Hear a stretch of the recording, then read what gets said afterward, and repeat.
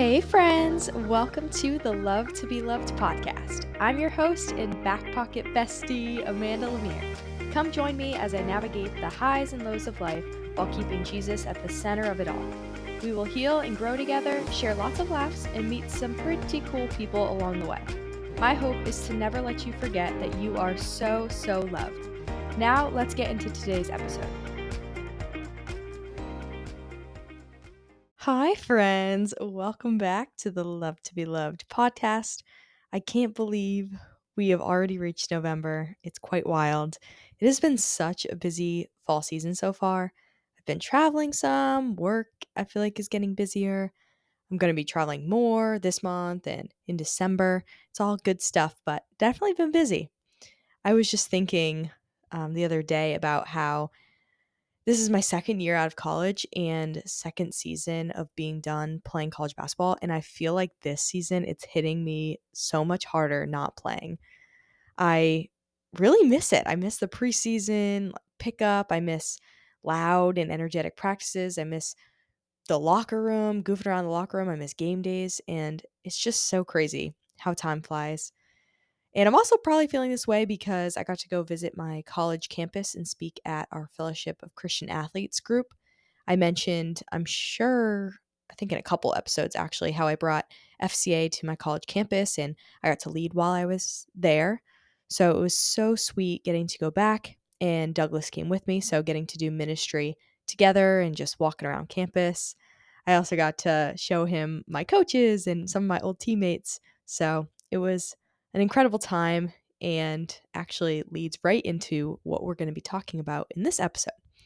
So, when Douglas and I talked at my college's huddle and also the Bucknell huddle, which was another college close by, we basically asked each other a series of questions that related to our college experience, to athletics, to our relationship with the Lord, and just overall advice we wanted to share with the student athletes that we were talking to. I loved answering these questions, and I felt like our answers were very impactful to them. So thought it would be a good idea to just answer those questions on this podcast. I'm going to break this up into two different episodes. So the first episode is going to be the first 5 questions, and then the next episode will be the next 5 questions. So I hope that sounds interesting to you. I feel like these questions touch on a lot of different topics that could benefit all sorts of people, whether or not you are in college or out of college, or whether you're an athlete or not an athlete. I feel like these questions did lead to some great insight and biblical guidance, so I wanted to share. Let's get rolling. So, the first question was, knowing what you know now, what is something you wish you did differently during your time in college? And these questions were fun to answer because it made me really reflect back to my time in college and just the difference between that time and what's going on in my life and in my heart and my relationship with the Lord now. So, as a general answer to this question, I feel like I spent a lot of time in college doing things that left me feeling empty and unsatisfied, and then also not leaving any sort of impact. 4 years flies. Like even 2 years out of college has flown by, but 4 years in college goes by quickly. And I wish I valued my time more wisely. Ephesians 5:15 and 16 says, "Be very careful then how you live, not as unwise, but as wise, making the most of every opportunity, because the days are evil." I wasn't very careful with my time in college. I spent a lot of time doing a whole lot of nothing. And I think about how I could have been more involved in ministry during that time. I could have focused on building and watering Christ-centered relationships, more time serving others. I could have used this time, the free time that I had, to start the podcast that I started. And yes, I'm so thankful that the Lord did use me to leave an impact through FCA and through my time working in admissions and through playing basketball. I just also know the amount of time I wasted going out on the weekends, engaging in dumb conversations and just making dumb decisions, that in those moments they could have been used more purposefully. And yes, I know the Lord used those moments to grow me and refine me and show me that a life not with him is not one that's going to fulfill me and fill my cup. But I just know that my time could have been used so much better. And I think it was just a lot of selfish thinking where I was just concerned in college about what I wanted to do, when I wanted to do it, what's going to make me happy in the moment, even if it's not going to satisfy me long term. So if I could do it all again, I would really consider what my priorities were, what my values were, what goals did I desire to achieve, what was the Lord commanding me to do in that time and in that season. And then based off of that, I could have determined what would have been the best use of my time. I read a quote recently that said, you can tell a lot about a person by the way that they spend their time. So if my main priorities are the Lord, number one, my health, and maybe relationships or deep friendships, my significant other, family relationships, then my time should have reflected those priorities. So looking back, based on how I spent my time, it looked like my priorities were one, my boyfriend at the time, two, people pleasing and trying to fit in, and three, things that left me with immediate gratification. So none of those satisfied my soul and amounted to making an impact whatsoever. I can even specifically break this question down into segments and approach it from different areas that I invested my time in college and how I would have done things differently in each of those segments. So, athletics being a huge one. There are just so many things I would have done differently. And I talk a lot about this throughout different episodes because I just spent so much time in athletics. But I would have actually listened to my body and not pushed it to the extreme that I did. I know for a fact that I would have not been playing in pain if I would have done that. I would have gotten to enjoy more of my basketball career instead of just trying to survive. I wish I would have listened to my trainers and my coaches instead of believing these lies in my head that I wasn't doing enough and that I was soft, I wasn't pushing myself, and that I could overcome the pain that I was feeling. My advice for athletes out there who think that maybe your worth is in your performance, well, it's not. So, whether you're the best athlete or the worst athlete, the Lord loves you the same, and you just have nothing to prove. And I wish I would have actually believed that. I think it would have changed my 4 years of playing basketball for sure. Then with ministry or FCA, I would have invested a lot more of my time into discipling others in finding Christian community or just creating an environment for Christian community and like really watering our FCA group. I would have gotten more involved in a church family and not just made that like a Sunday check it off the box kind of thing. I also would have wanted to be more aware of the fact that I was an ambassador for Christ, that I was called to live a life that looks different, and that my actions did, in fact, matter. I wish I would have focused more on living out the things that I was actually speaking about. With friendships or relationships, I would have invested a lot more of my time into building Christ centered friendships, or even just being more intentional with the friends and the teammates that I had at the time, like getting to know them on a deeper level, getting to know their heart, and not having every relationship with my teammates or friends or even coaches being surface level. Like, I wish I would have really gotten to know people's hearts. I wish I would have known that I can't rely on those friendships or that relationship to provide me with the security, the love, the attention that I wanted, and that I wish I would have known or truly understood that there's only one who can provide that love and that peace and that attention that I desired, and that was the Lord. That is the Lord. I wish I spent more time being filled up by the love of Christ and less time looking for that love in another person. So, yeah, there's quite a bit of things I wish I would have done differently. But again, I know the Lord uses all things for good. And I'm so thankful for my time in college. It was a great experience. And I don't want to dwell on the mistakes that I made or feel guilty that maybe I didn't use my time as wisely as I could. But I also think it's really good to reflect so that I can learn and I can grow and I can just compare how I was living in college to how I'm living now, and just seeing the difference and just seeing how the Lord is conforming me more into his image now, and showing me that he really is my true source of satisfaction. So, yeah, those are some things that I wish I would have known and done differently while I was in college. The next question is, what does it actually look like to live set apart in college? What does it look like to pick up your cross and follow Jesus in a college setting? I really love this question because picking up your cross and following Jesus is a literal command. Jesus says in Matthew 16:24, "Whoever wants to be my disciple must deny themselves and take up their cross and follow me." But that verse can be really, I don't know, difficult to understand how to practically do that. Like, what does it look like to deny yourselves? The verse that follows this command and like the next verse after says, "For whoever wants to save their life will lose it, but whoever loses their life for me will find it." With that verse, what does it mean to lose my life in order to find it? Well, let's first start with the idea of living set apart, because I feel like having an understanding for living set apart will help provide clarity to what it means to lose our life in order to find it. Living set apart is really just living in accordance with the ways of the Word of God. Like I mentioned in the other question, we are Christ's ambassadors. As children of God, what we do reflects our Heavenly Father. Just like your family, right? Like what I do, the choices that I make reflect my last name, reflect my family. And it's the same thing for us as God's children. We are told to represent or represent Jesus while we are here on this earth. So Jesus came, he walked the earth, he lived a certain way. We want to be living the same way Jesus did, which is all written out, it's all shown, it's all explained throughout scripture. So it's not like we have to just guess what living set apart means.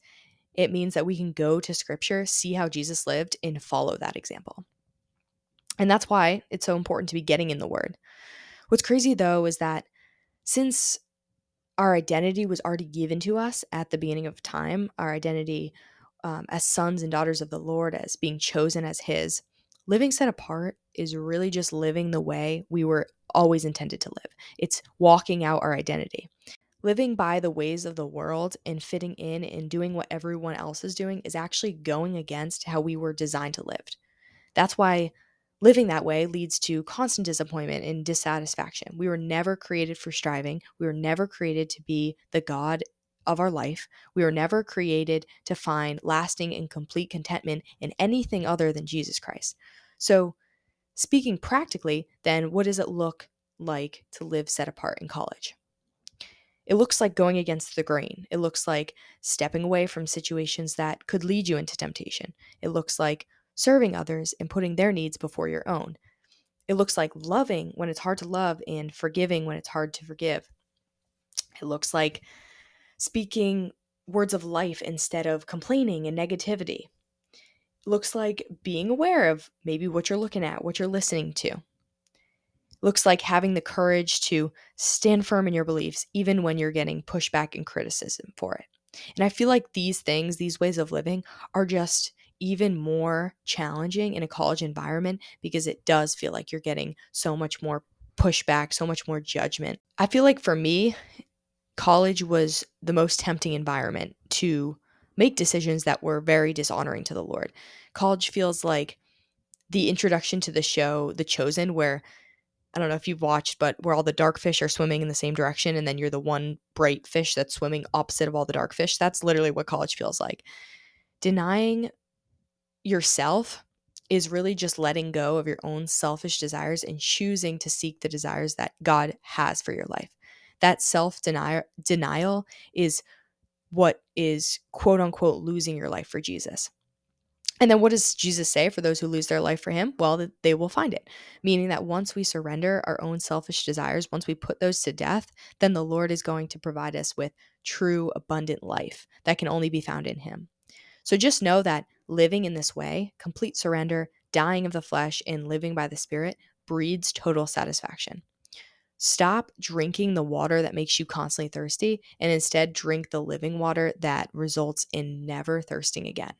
Third question: what does humility look like in our walk with the Lord, and why is it vital in athletics? So, humility is a concept that I've been learning a lot about and just seeing more and more the importance of it.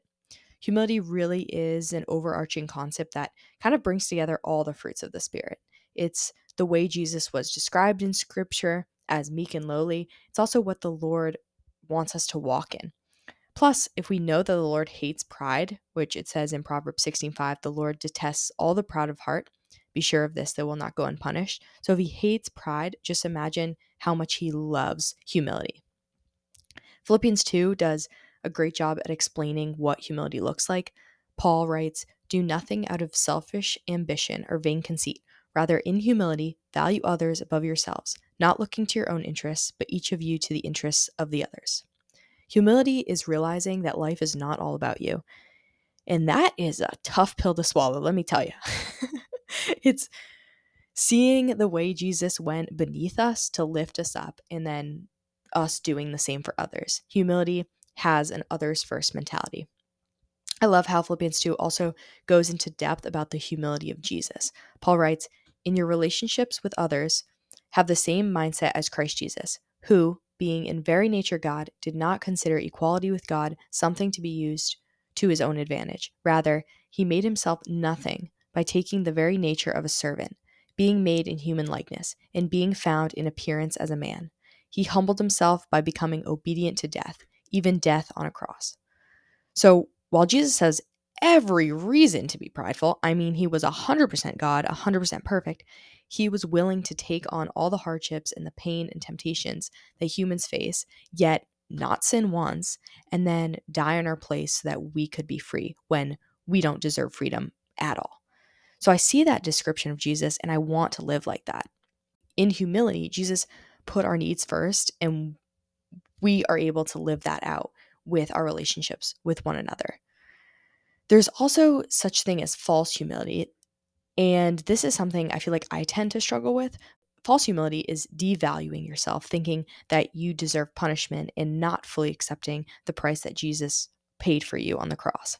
So examples of false humility include putting yourself down or downplaying your successes, downplaying your abilities or achievements, not able to accept praise when you're deserving of it, self-loathing or self-deprecation. These are all ways in which pride can also appear. So, where is that perfect um, humility coming to play, where it's not prideful and like thinking you're the greatest ever, and it's not false humility where you're devaluing yourself? It's that middle ground where you can appreciate your God given gifts and talents, acknowledge it's not by your own efforts, and then not thinking of yourself higher than another. The next part of this question is, why is it vital in athletics? And I know that not everyone listening to this podcast is an athlete, but the group that we spoke to at Susquehanna and Bucknell, they were all athletes. So this was a very relatable question for them to listen to. So while we were at my college, a question was asked to Doug about, like, what would you want your team to be known for? So some of the guys, when he was having that conversation, talked about like grit or discipline or whatever. I don't really remember what they said, but I was thinking about that question and was thinking about how I would answer that question.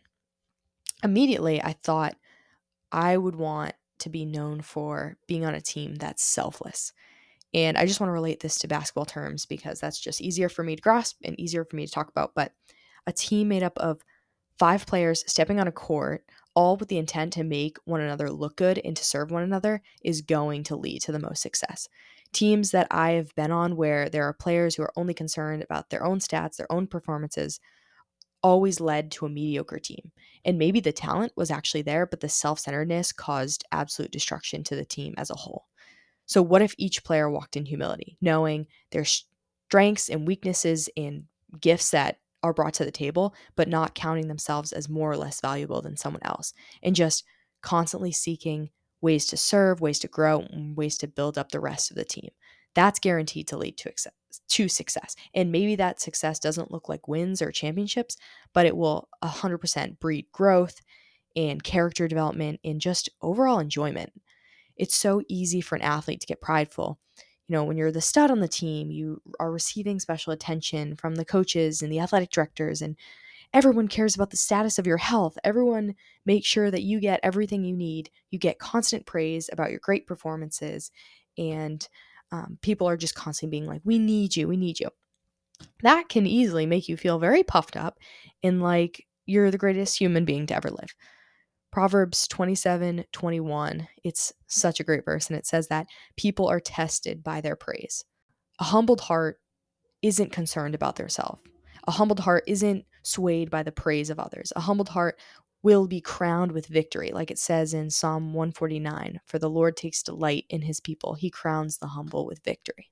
So humility is what we should chase after in all aspects of our life. In athletics, I think it leads to the most fulfillment and most success, but also just in life, valuing others' needs above ourselves, in going beneath people to lift them up into their God given identity. The fourth question is, what is a lie that you were believing in college, and what truth did you use to combat that lie? I said this in a previous question I answered before on this episode about how I would believe this lie that I was never doing enough or just never enough in general. Douglas and I have had this conversation a lot, and how we see it as a common lie among people just in general is that they believe they aren't good enough or just believe they aren't enough, whether that may be in your career, thinking you aren't capable of doing your job well, you aren't making enough money. Maybe in sports, you think you aren't scoring enough. In a relationship, just thinking you aren't pretty enough or handsome enough or funny enough or just good enough for your significant other.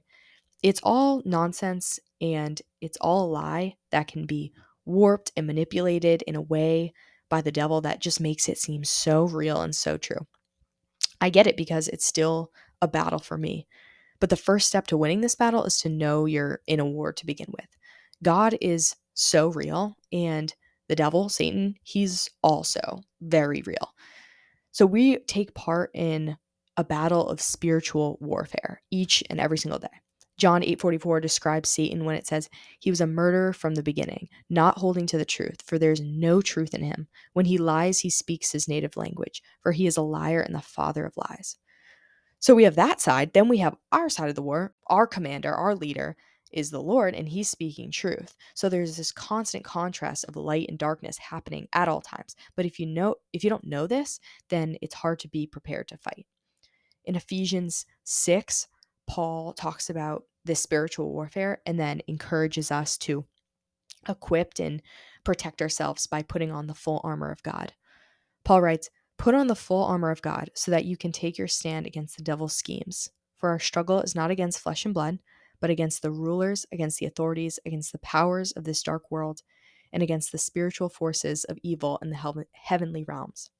This battle is not against flesh. This is not a battle between me and my boss. This is not a battle between me and coaches, me and my significant other, me and my parents. This is a battle between the truth of God's word and the lies that come from Satan.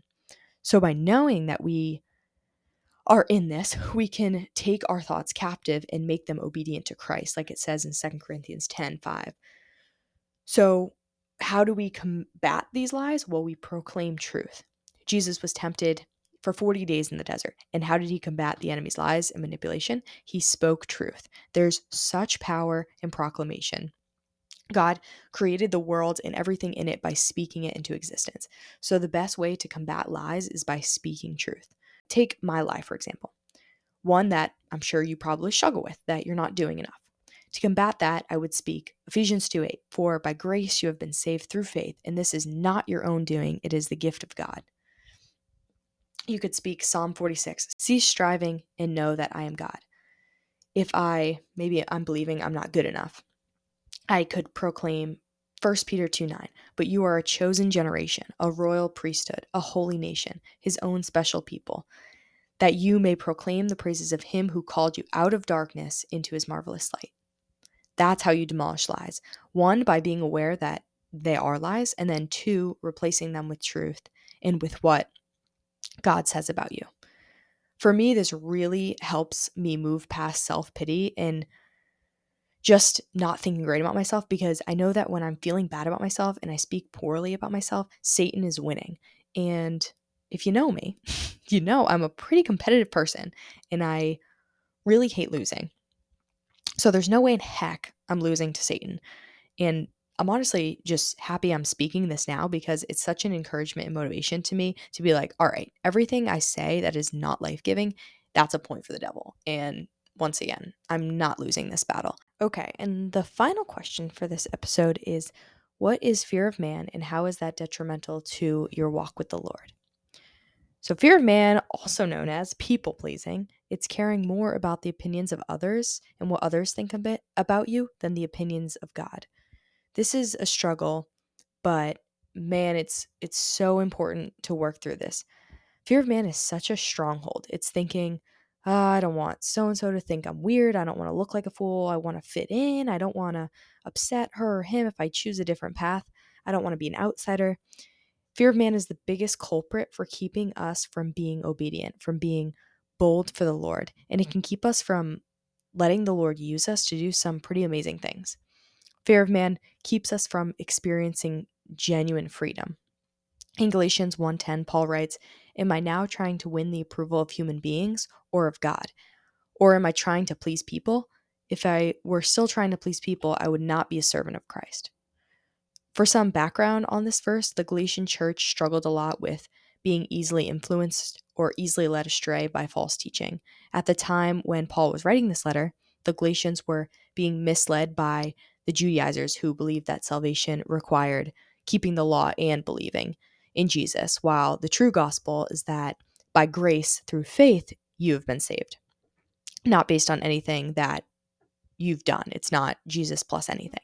So, in the beginning of this letter, Paul's explaining how, with anything that he is saying, his intent is to serve and please the Lord. He has an audience of one. His words are straight revelation from Jesus Christ, and he's not trying to manipulate truth so that it fits well into his audience or changing it so that maybe his words would be better well received.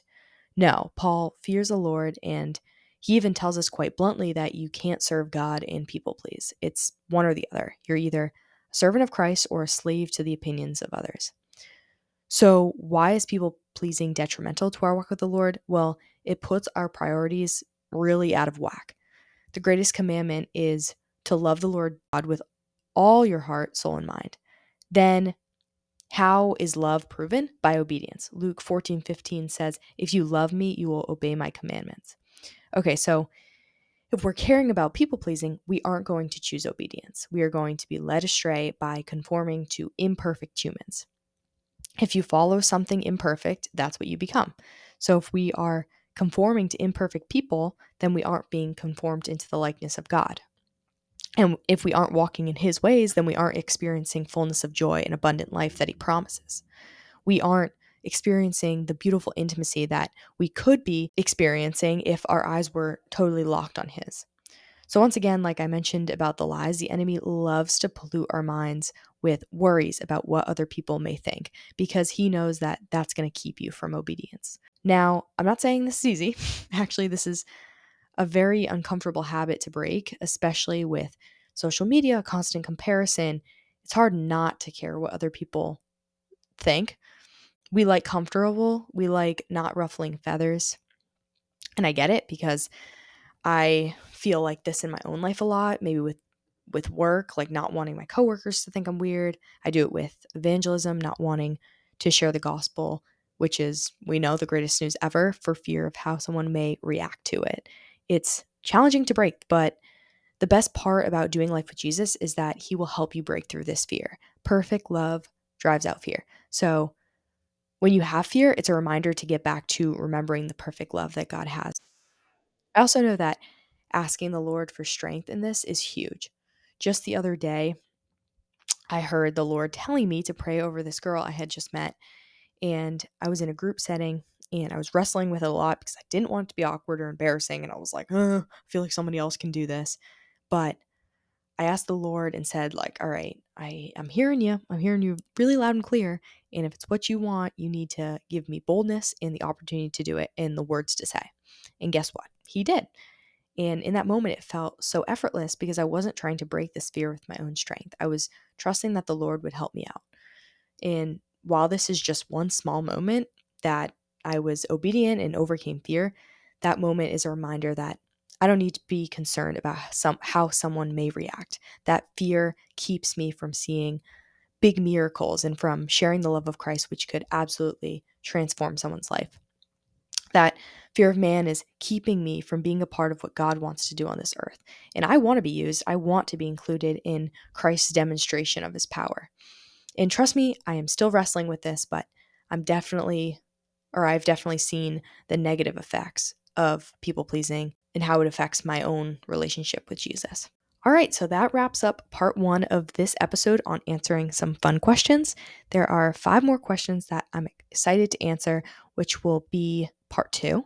So thank you for listening. I hope, as always, that this podcast episode was life-giving to you, maybe encouraged you in areas that you needed encouragement in, or lit a fire in areas that you may need to grow in.